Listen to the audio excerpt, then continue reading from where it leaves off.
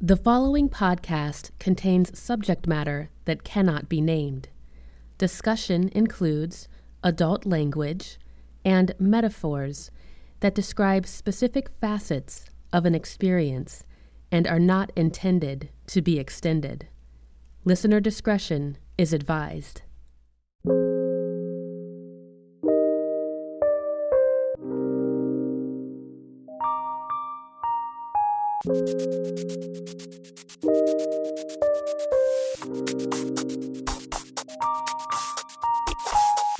I'm Bernie McKnight,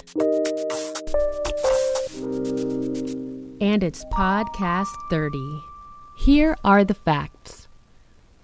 The truth is that in order to receive Reiki, an individual has to be willing to accept Reiki. The truth is, a Reiki practitioner is essential in introducing Reiki into any situation where its presence is requested.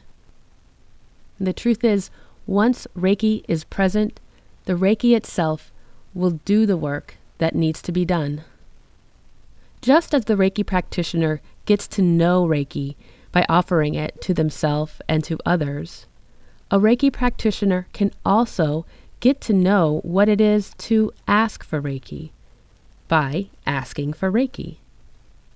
Often, Reiki is requested during times of trouble, when one doesn't feel the way they'd like to feel, when one does not feel like themselves.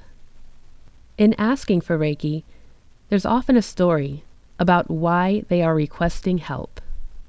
When we feel the need to voice our story, to voice our needs, and what we see as missing, lacking, broken, that's an important step.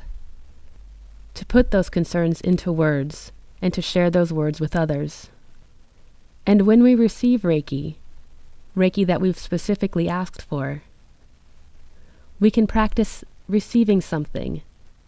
We can practice having an idea of how we can get fixed, while at the same time allowing something that knows what we need to do the work it knows needs to be done.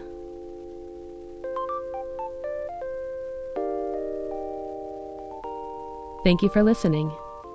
For more, please visit BernieMcKnight.com.